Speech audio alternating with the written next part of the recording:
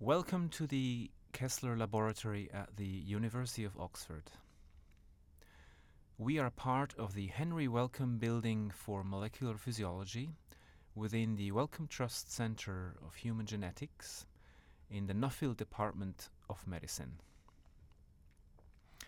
My laboratory is specialized in biomedical research on the ubiquitin system and how it is involved in human diseases such as cancer and immunological disorders through viral and bacterial infections.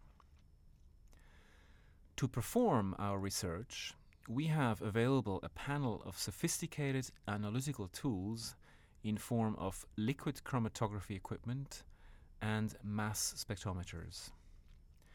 This allows the analysis of biomolecules in biological and clinical samples in proteomics and metabolomics studies. We collaborate with many research groups inside and outside the Oxford University campus.